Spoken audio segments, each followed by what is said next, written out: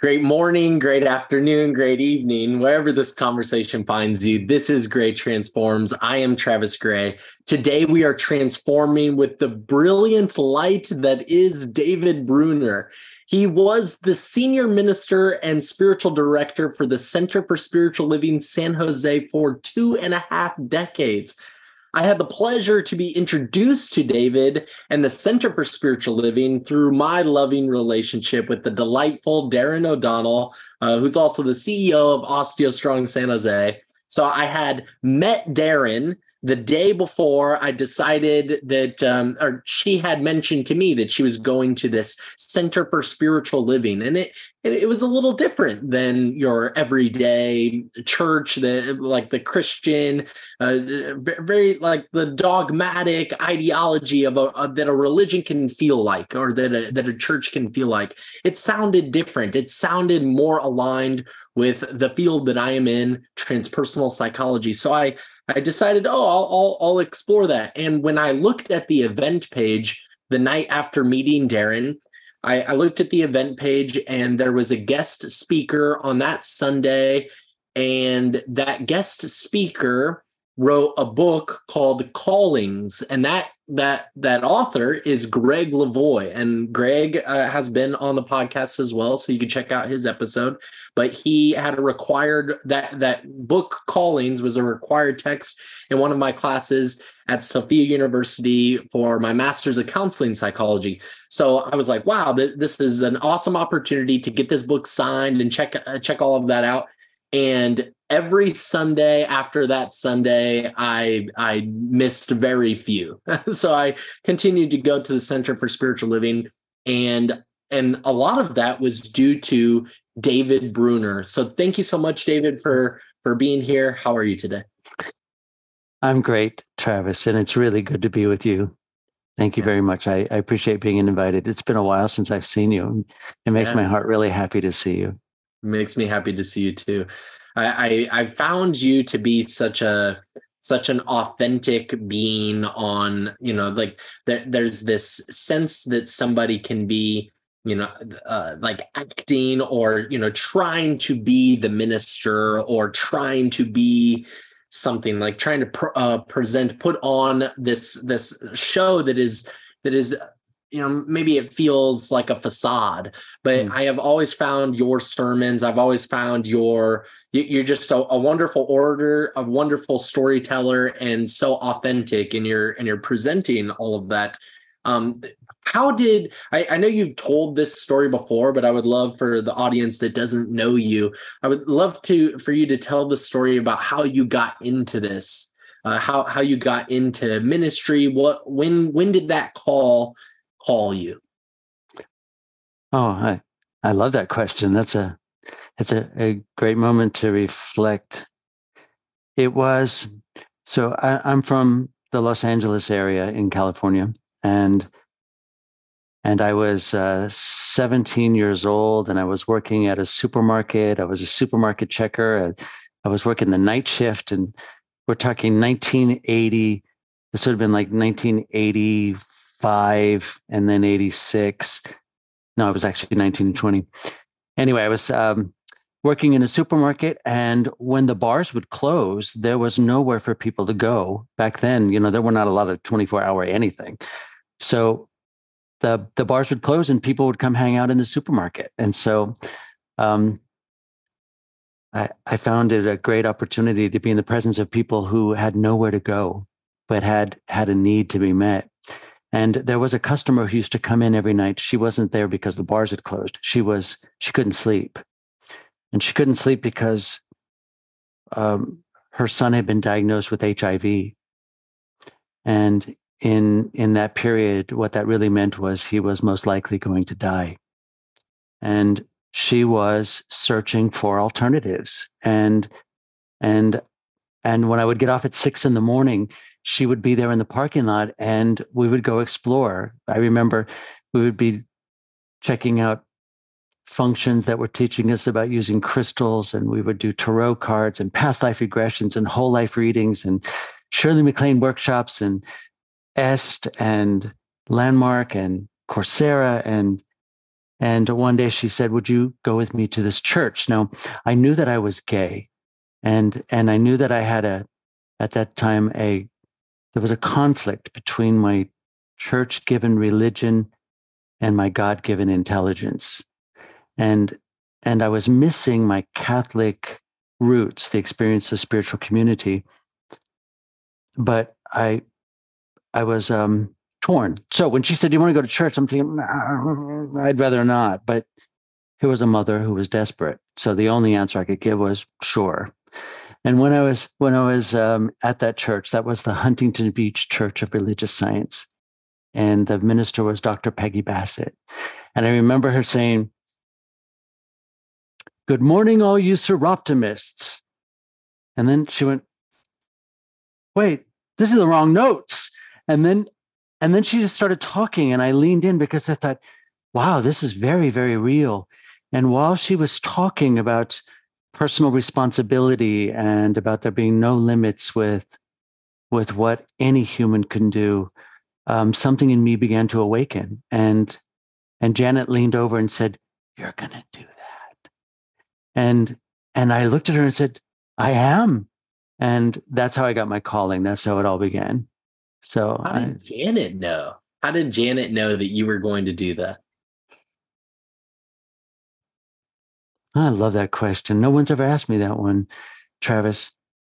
Probably because she saw how what I was hearing and experiencing brought me to life. I, it wasn't like I was with her because she needed help. I too was in a space of question and seeking, and I was hungry. I was really, really hungry, and she must have seen that. Yeah. So she saw how it was reflecting this light in you, that it was ready to be born, ready to flourish, ready to blossom. And it's done such an amazing job. So many people love you and have loved your teachings and have been transformed by your work. For 2.5 decades of ministerial work, that is a long time to be, senior minister, to operate the church and do all of the great work that you've done in the world. And it has always returned to you multiplied abundantly. So Totally. I would, yeah. So I've been really early on when I knew with Greg Lavoie and Colleen's, I knew, oh wow, that has some connection to transpersonal psychology. So that inspired me to continue to go. And then I think the very first sermon that I heard you speak about, you had spoken about the banners. And it was really the initiation for me into the science of mind of Ernest Holmes, the Center for Mhm. Spiritual Living, really what this teaching is about. And it was inspiring for me for it to be so aligned with the field of transpersonal psychology, because it's not a single religious thing. It's the weaving together of all that we can learn from all of the different religions, and even beyond that. And there's a synthesis involved, and really beautifully put. You had spoken about the different religions. I don't know if right offhand you're able to speak to that Mhm. again. I have it in front of me as well, but I can you have it share with here. us what I have it are here and here. you got it there? Yeah. So can you share with us that piece? Yeah.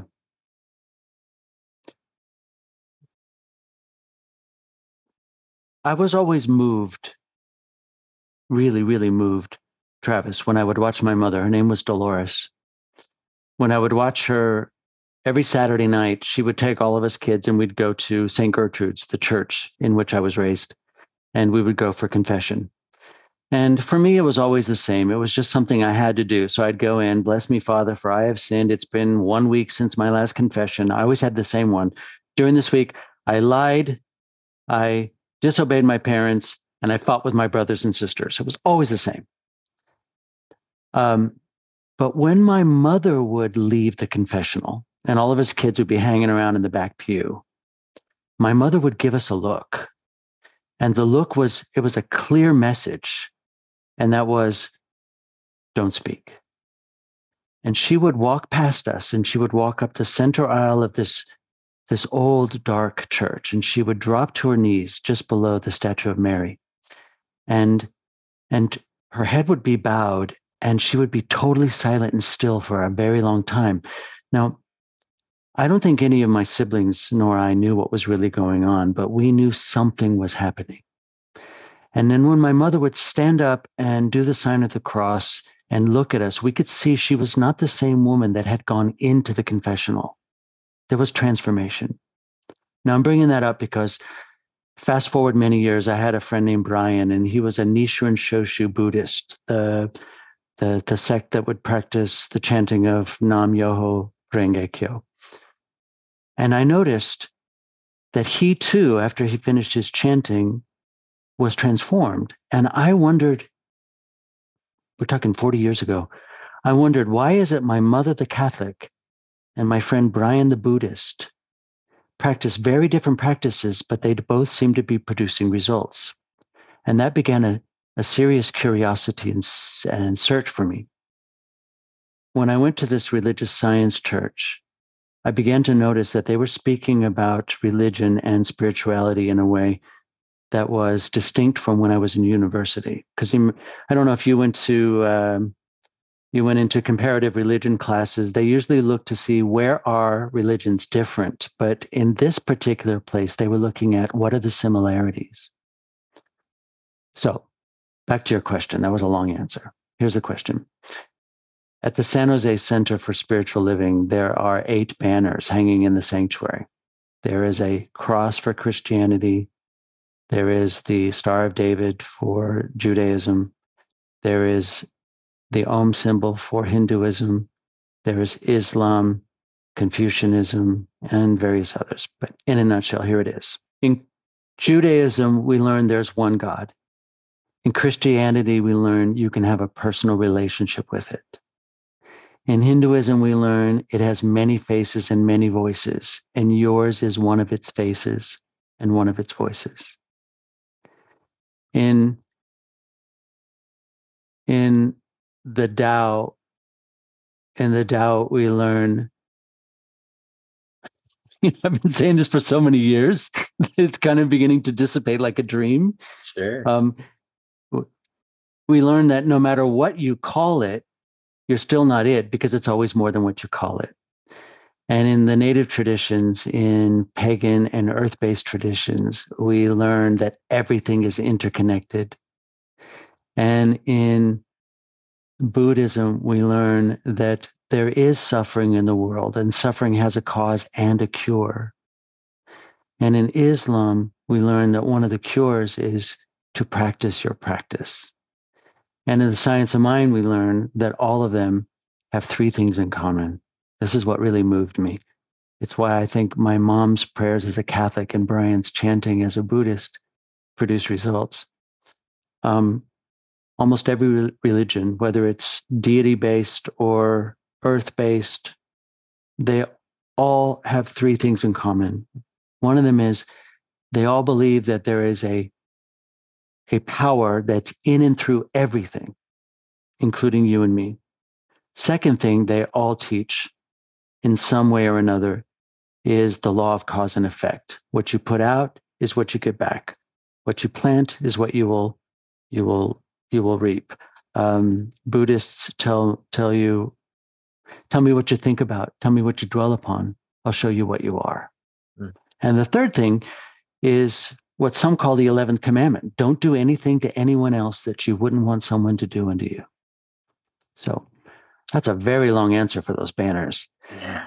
And I don't have any answers. I just keep getting more and more questions, but I'm moved by them.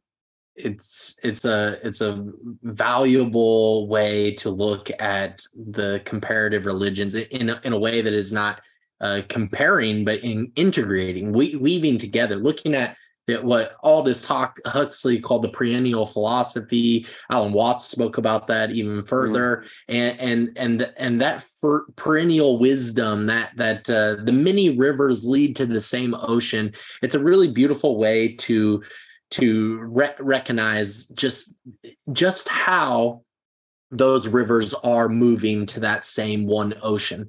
I really, as you were saying this, I really, my mind stuck on, because recently I've been looking at the, oh, I don't know which way it is. Oh, this way. I've been looking at the Tao Te Ching a lot, and the Tao Te Ching has been coming up in conversations a lot. And you had just mentioned that that no matter what we think it is, try to try to claim it to be or something, it is still not that. It is still also more than that. So. What would you say is, as somebody that has given 20 years of sermons, you've spoken so much, and you just said you're not finding more answers, you're finding more questions, you're continuing to ask these really beautiful, profound questions about the nature of your relationship with spirit.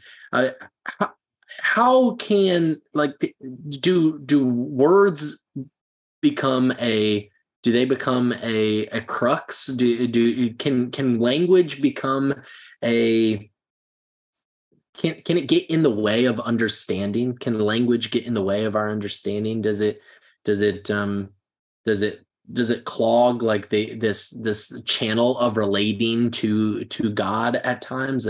Can you speak to that? It's a valuable way to look at the comparative religions in a way that is not comparing, but in integrating, weaving together, looking at what all this talk Huxley called the perennial philosophy. Alan Watts spoke about that even further, and that perennial wisdom, that the many rivers lead to the same ocean. It's a really beautiful way to recognize just how those rivers are moving to that same one ocean. I really, as you were saying this, I really, my mind stuck on, because recently I've been looking at the, oh, I don't know which way it is. Oh, this way. I've been looking at the Tao Te Ching a lot, and the Tao Te Ching has been coming up in conversations a lot. And you had just mentioned that no matter what we think it is, try to try to claim it to be or something, it is still not that. It is still also more than that. So.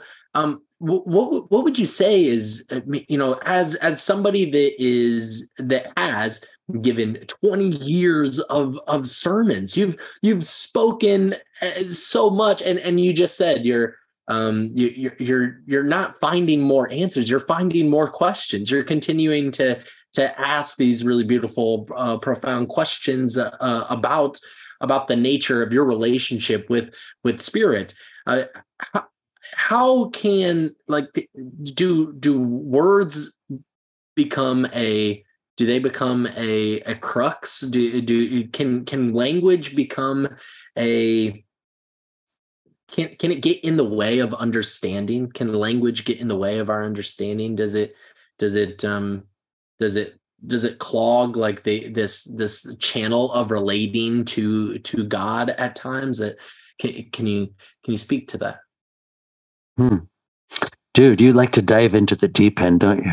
I, yeah, we dive into the deep end for sure. I remember hearing one of my early teachers say that all creation exists in language.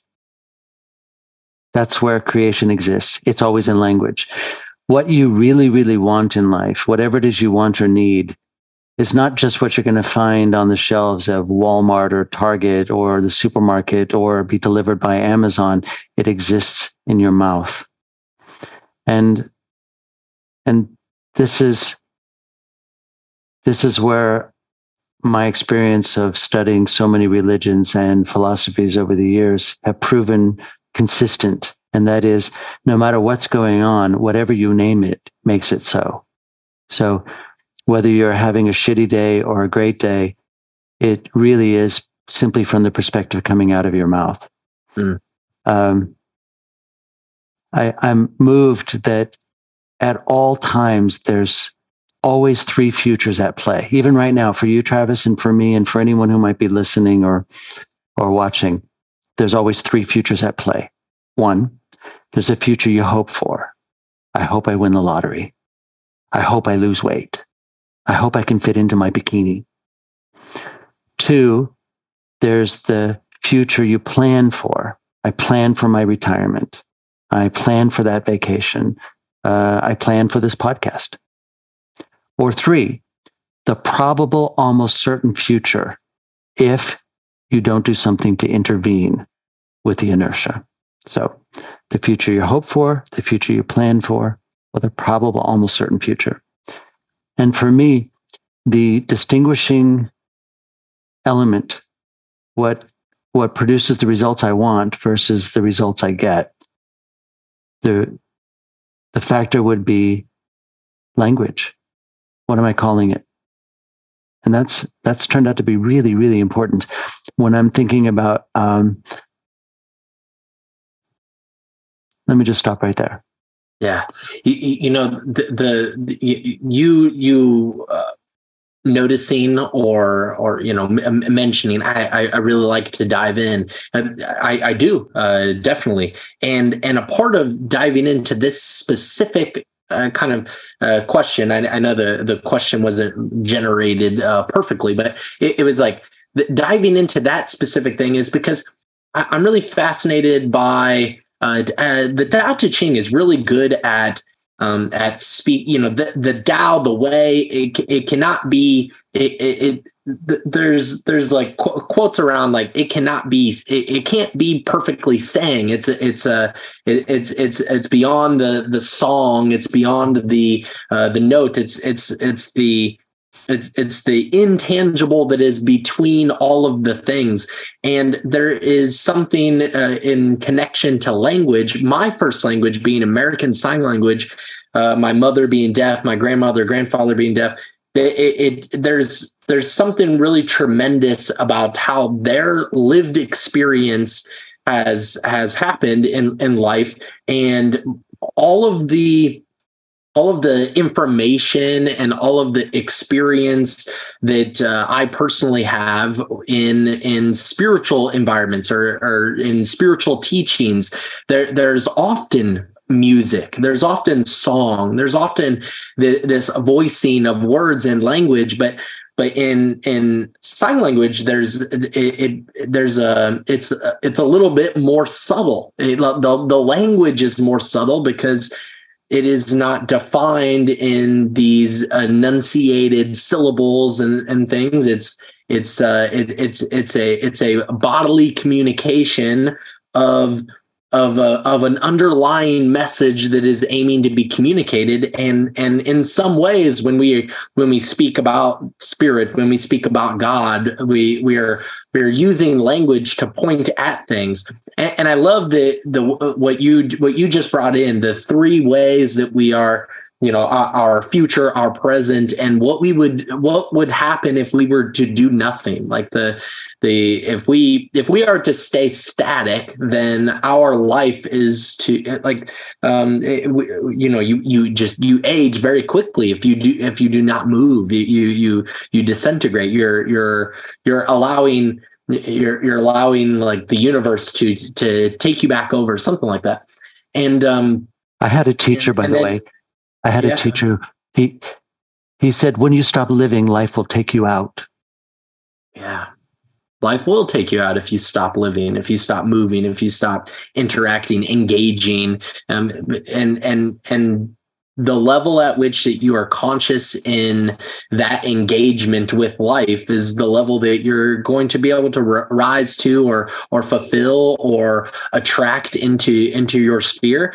And then this also seems to be very connected to what you do in NLP work. So you know, the way that you mentioned those three things, how have you been inspired by NLP? I know that this is sort of recent for you, the NLP. Is that right? Yeah, I started going for my certifications only a couple of years ago. But that's because I knew that I was sunsetting one career. I Mhm. was going to be semi-retired. I was completely retired from the pulpit, but I knew that I was going to create an encore career. Yeah. And NLP was just adding one more tool to my toolbox. Yeah. And it's to me, it's just like a parallel train track that Mm. most of the things that I've studied, they're like many trains on parallel tracks. They're all very similar and Right. they complement each other. All leading to that same ocean. So, for those that don't know, what is NLP, neuro linguistic programming? Yeah. What is it? How have you been inspired by this? How has that seemed to be so aligned with your teachings already?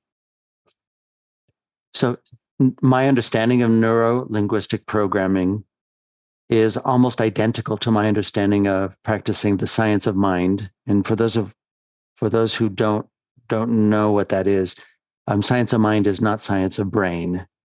Mind is a synonym for what some people call God or universe. So it's like the science of God or the science of life. Neuro-linguistic programming for me is like an owner's manual for the individual. Uh, if there, everything is programming. Everything is programming and strategies. The way I brush my teeth is strategies. The way I fight, the way I make up, the way the way I get to work, the way I prepare for a podcast, the way I get ready for dinner. All of it is strategies and programming. And if it's not producing the results I want, change the programming. Like if I'm not getting to the destination to which I wanted to head, change the path. I heard somebody say once, you might be you might be you might be climbing the ladder, but the ladder may you might be on the right ladder, but that ladder may be leaning against the wrong wall. So what they all have in common, NLP, science of mind, religious science, um, almost any modality I've followed, they they all point to the importance of integrity. And do you mind if we talk about that a little bit? Yeah, absolutely. Um, Having lived in Northern California for 2.5 decades, I noticed that integrity is often used as a statement of morality, like you're late, you're out of integrity, which basically they're saying you're late, you're a bad person. And when I use the word integrity, I'm not using it that way. Yeah, I'm using integrity distinct as workability. So when I say I'm going to do something and I don't, it's not a moral issue. It's just not a workable issue. I don't get the kind of results that I want. And I'm bringing this up, Travis, because it's the important distinction between my word and words. Some people really get hung up on words. You're not using the right words, or the words in the Bible, or the Quran, or the Veda, or the Dhammapada, or the Bhagavad Gita. And we can get tripped up by words. I mean, even in religious science, they say, I release these words, but these words are just words. My word is more than words. So integrity has been a really keen interest of mine. I was wondering why is it that some prayers seem to work and some prayers don't? That's a question I pondered for years. And I don't know for anybody else, but I know for myself that when I say I'm going to go to the gym and I don't, when I say I'm not going to eat that extra chocolate and I do, when I say I'm not going to be bitchy at my friends and I am, then I'm not a man of my word. So what I'm saying doesn't produce results. So I can't expect that prayers will produce results because my word doesn't mean anything because I say things and I don't mean it. So I don't think that when I pray that God is some reluctant deity that's kind of sadistic and kind of withholds things. And if I pray just right, then I persuaded God to give me what I want or to let go of the goodies. That's never worked for me.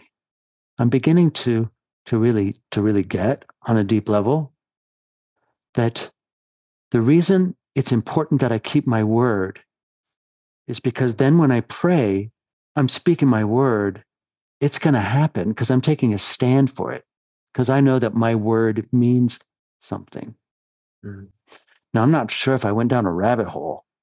No, I like where you went, because the integrity and the wholeness, that is an essential goal or driving purpose for transpersonal psychology. The etymology of those words, the study of the soul transforming, transcending the personal or the ego, to but the goal of that is the transformation into a wholeness, or maybe a sum of the parts that are greater than the original whole.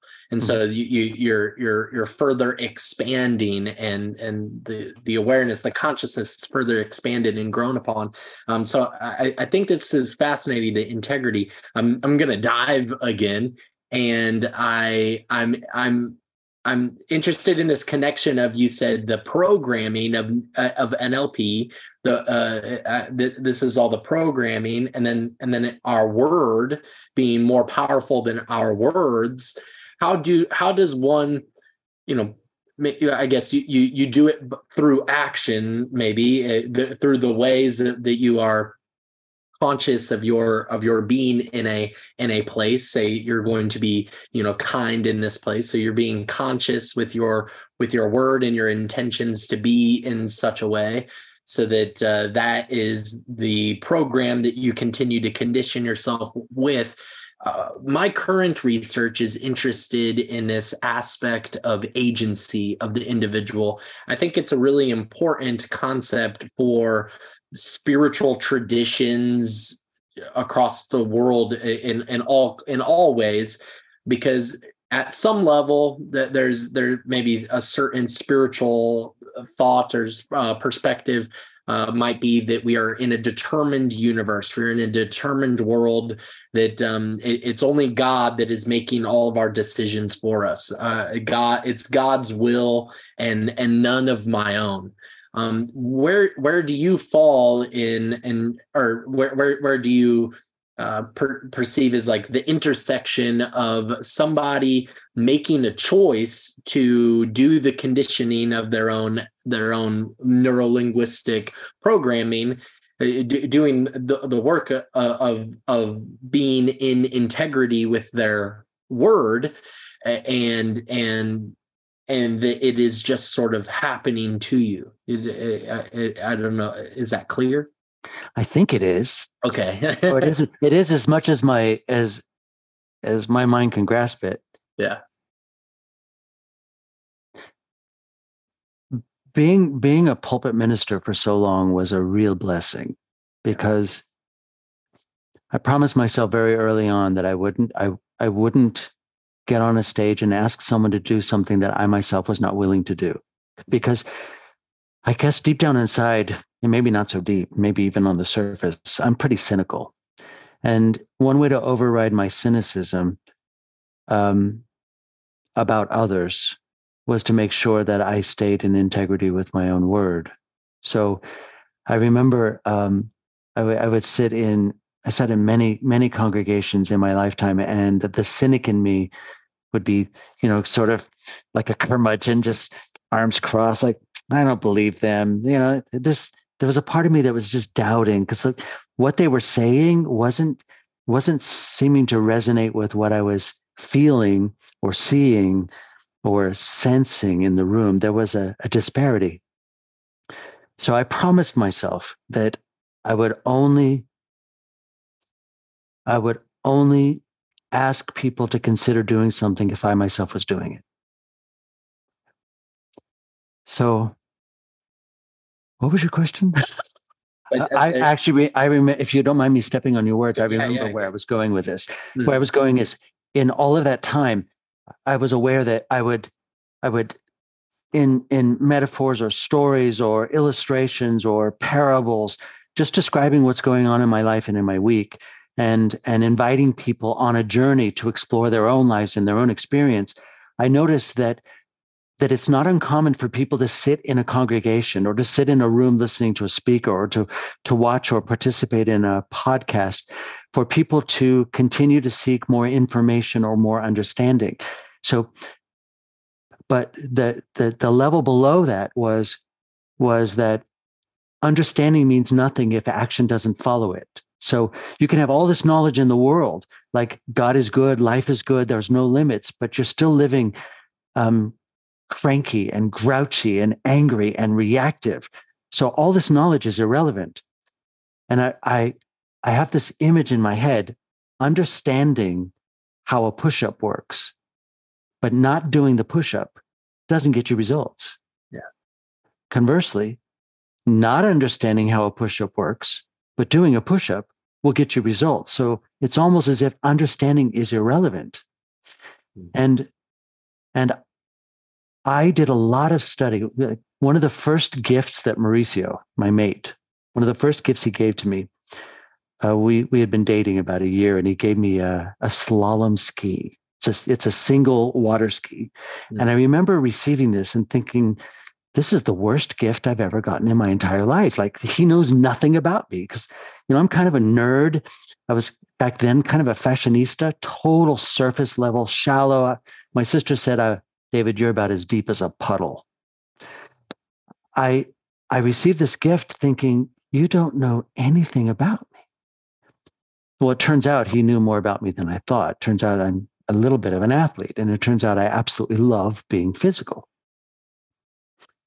But why I'm bringing up that ski, I did all kinds of research on YouTube, watching videos, how to do it. And it really comes down to this. The only way to learn how to ski is in the water. It's the only way to learn how to do it. And the only way to learn about God is to actually dive into it. The only way to learn about who you really are is to be willing to go into those dark, deep recesses and corners. The only way to experience a world that works for everyone is by expressing possibility, generosity, forgiveness. So the distinction is to get out of my head and get into my life. That was a real big thing. And that was probably one of the focuses of my ministry, which is pretty much the place in which you and I met. Yeah. Was get out of my head, get into my life. So if it's true that life can be good, then I need to be an expression of it. Yeah. So that's great. It seems like that puts the act, the yourself as a verb, as an action, as a doing in the world, being in the world, getting out of your mind into your life. That it seems like that puts, the doing the push-up is more valuable than understanding how the push-up works. But then, how much of the, then at what is the conditioning, how important is the conditioning? If you've ever seen that like iceberg, it's like a little bit of it is the conscious piece above the water. And then the bigger portion, the majority of the portion is the unconscious. It's under the surface of the water.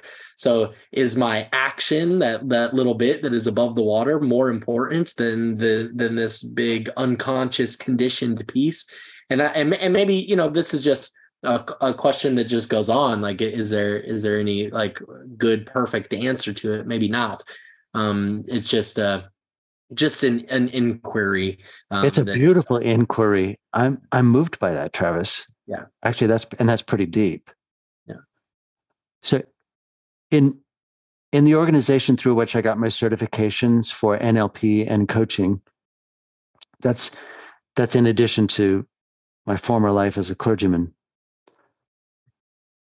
There is much conversation about how the minority of information we take in is conscious and the majority of information we take in is unconscious. Now, I'm about to give you some numbers, and these are numbers that I learned in the classes, my certification classes. I don't think they're verifiable, but that's irrelevant. I think it might be metaphorical.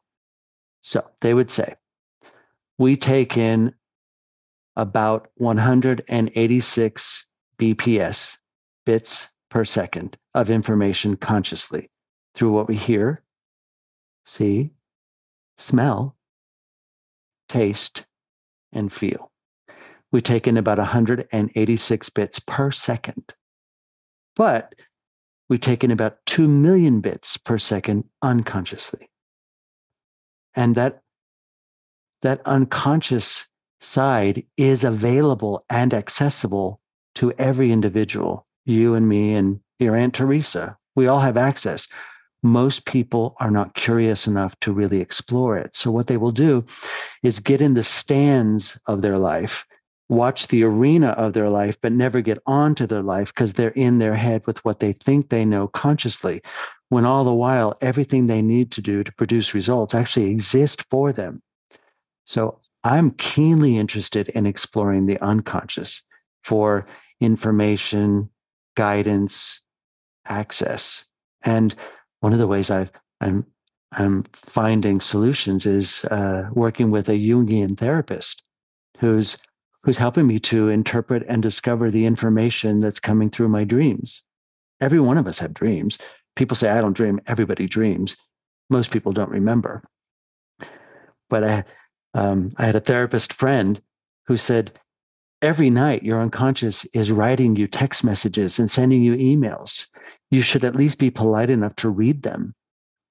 So I'm paying attention to that iceberg below the water, because that's where those impulses are poking and prodding us. And also that's where the programming is. My Aunt Teresa is going to be so happy that you shouted her out. You don't really have an Aunt Teresa, right? I have an Aunt Teresa. Yeah. I was kidding. I don't know if she watches my podcast, but I'm an Aunt Teresa. And that's really interesting. We do have the opportunity to explore that 2 million bits of information that is there. So many people have an inbox of emails, 20,000 emails that have not been opened. I'm one of them. I have like a junk email, and then I instead of trying to clear that up and make that work, I just created a new email, and then this new email will be like the more professional email, and then that other one will be kind of like where junk goes to. But have some respect enough for your own life, your own mind, to open those emails, open those text messages is really beautiful. So I want to shift here a little bit. I know that you and I both love so much. This is like my early on. I had an Aunt Sandy, so now Aunt Sandy is going to be really happy that I shouted her out too. Aunt Sandy, she is my mother's sister, and she is hearing. So my mother is deaf. My Aunt Sandy was she was worried, or maybe not worried, but she saw that it is really valuable for a child to have somebody that would read to them. And so her and I developed a really strong bond and relationship around Harry Potter. And so Harry Potter, her and I would read the Harry Potter books. And at first, maybe, book one, she probably read all of book one, but I would read some of it. And then we move on. We talk about the books. Eventually the movies started coming out. We'd watch the movies and things like that. And Harry Potter just can, like, over the years, it has maybe when we were first, when I was first into it, it was great. And I didn't have the intuitive understanding of the spiritual underlying or the hero's journey, the principles, and all of the golden nuggets and wisdom that is built into the story. I didn't understand it, but for J.K. Rowling, the author of Harry Potter, for her to have created a book that is sold in some areas more, that just such a high volume selling book, it speaks to how well she was able to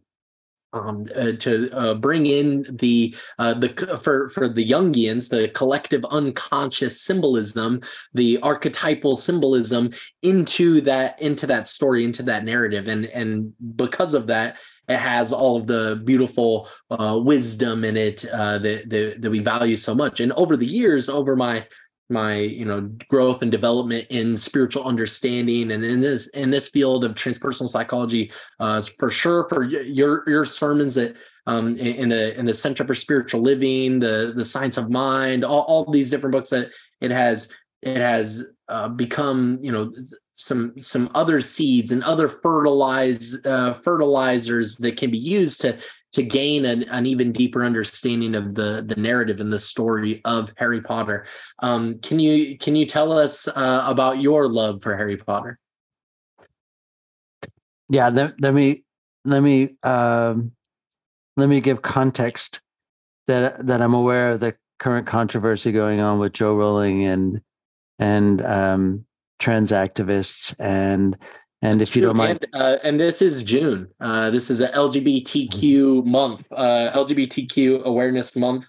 So it's good to give that background. I forget that J.K. Rowling has that controversial thing. I do too, and I'm actually grateful that I do, because I'm able to bracket that and put it aside. Just like there were some people who would say things about the Bible that could be offensive, hurtful, demeaning, degrading, but in shunning the wisdom that comes from the Bible or the Quran or any of the great books, we miss the wisdom that's being presented because we get caught up in it. So I want to bracket that controversy, but just to say that I'm aware of it. In a nutshell, the message is so profoundly moving, and it's so in alignment with every great tradition I've ever read, basically, that no matter who you think you are, no matter how your life is working, no matter how abused or forgotten or neglected or mistreated you are, you have the ability to create magic, and that you have a great wealth that exists within your reach, and you just don't know it. And one of the things that first appeared to me moving in the stories of Potter in all 7 books is that if you're not trained in using your spiritual tools, if you're not trained, you can be messy with them. But typically you're more powerful when you're angry or afraid. But often you will burn people or hurt people with your power when you're angry or afraid. So when you consciously learn how to use it, it amplifies its power, and you can use it on purpose for specific results. That's a horrible way of diminishing or I thought that distilling. was an amazing way of speaking to it. So do not do not Okay. minimize what you just said there.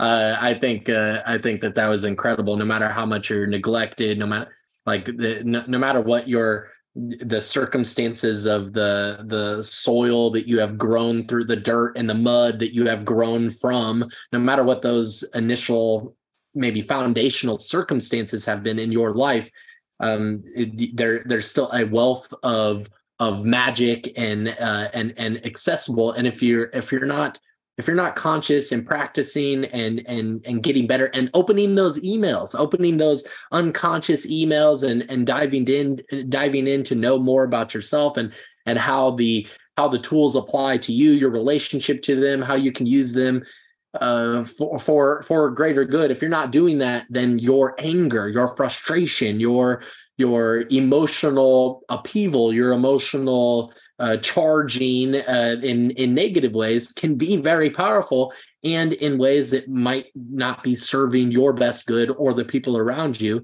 And so there is a value in knowing that. I'm thinking of like Ron Weasley having a broken wand, like a wand, and then he gets angry and he I'm thinking about the movies and the books, but he gets angry and he wants to put a curse for Eat slugs. Malfoy.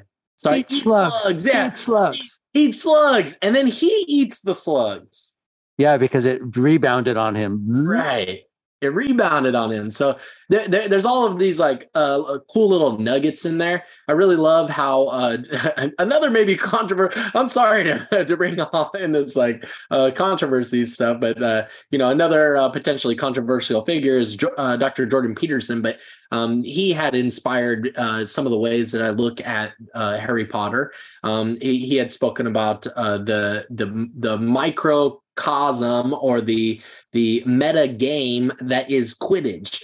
And Quidditch is there's this seeker, Harry Potter is he has no father, no mother, right? They passed away when he was very young because they were murdered. So so now he has this foster parenting, and there's an archetypal symbolism of the hero having no parents or no father, no mother at the beginning of their story. This is like now getting into some Joseph Campbell stuff, like the beginning of the story, not having your parents is a part of the narrative. But then you in your life are a seeker. You're seeking what? You're seeking your golden snitch. You're seeking like your purpose, your mission, maybe your drive. And that golden snitch is also the philosopher's stone in alchemical like writings and symbolism and stuff. It's this like gold ball with wings on it,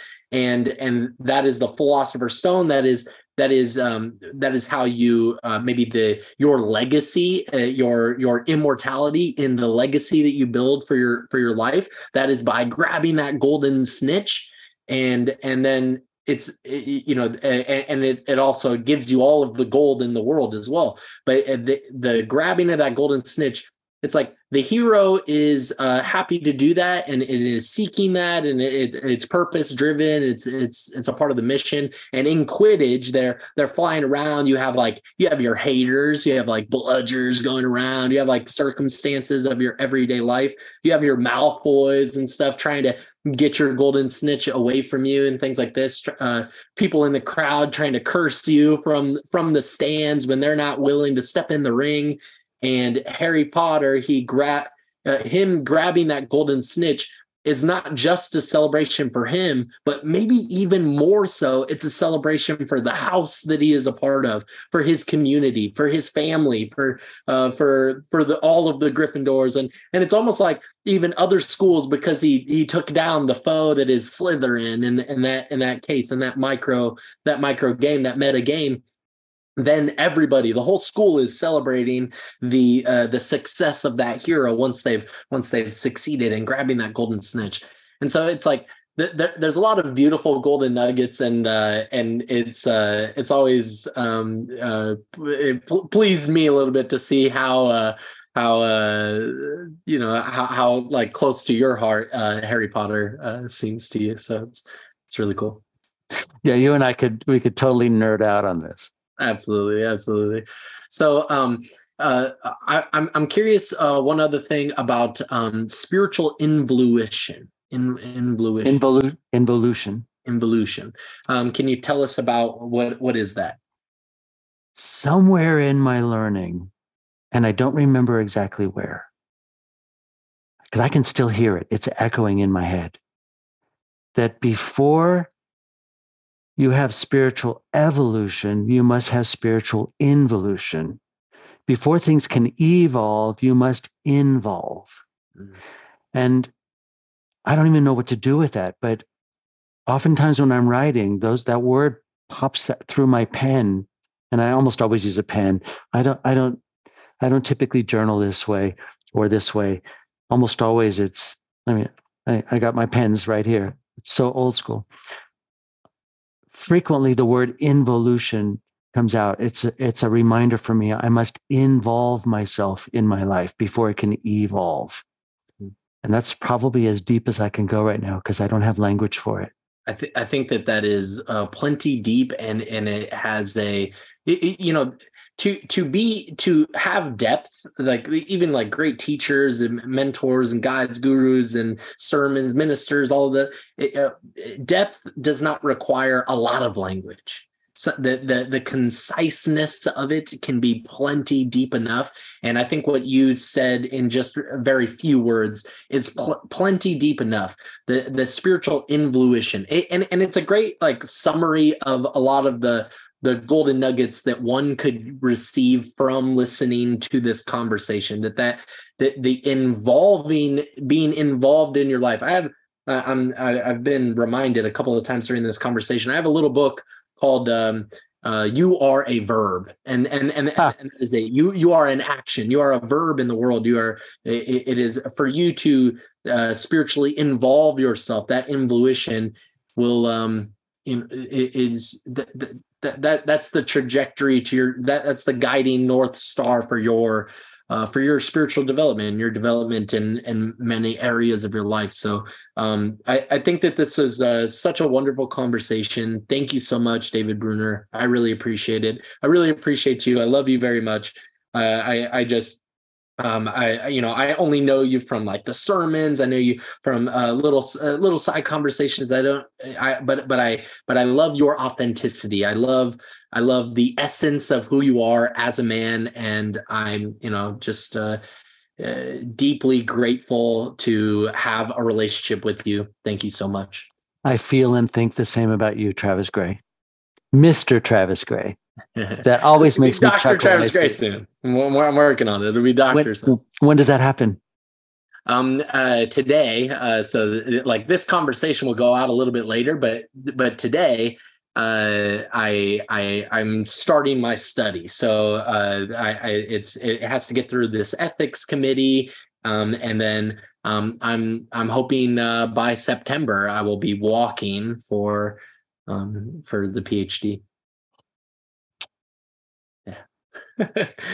Thank you so much, David. I appreciate it. It's a joy to be with you, Travis. Thank you very much for inviting me. It's good to see you. Good to see you. Okay, take care. Who is this man talking to you?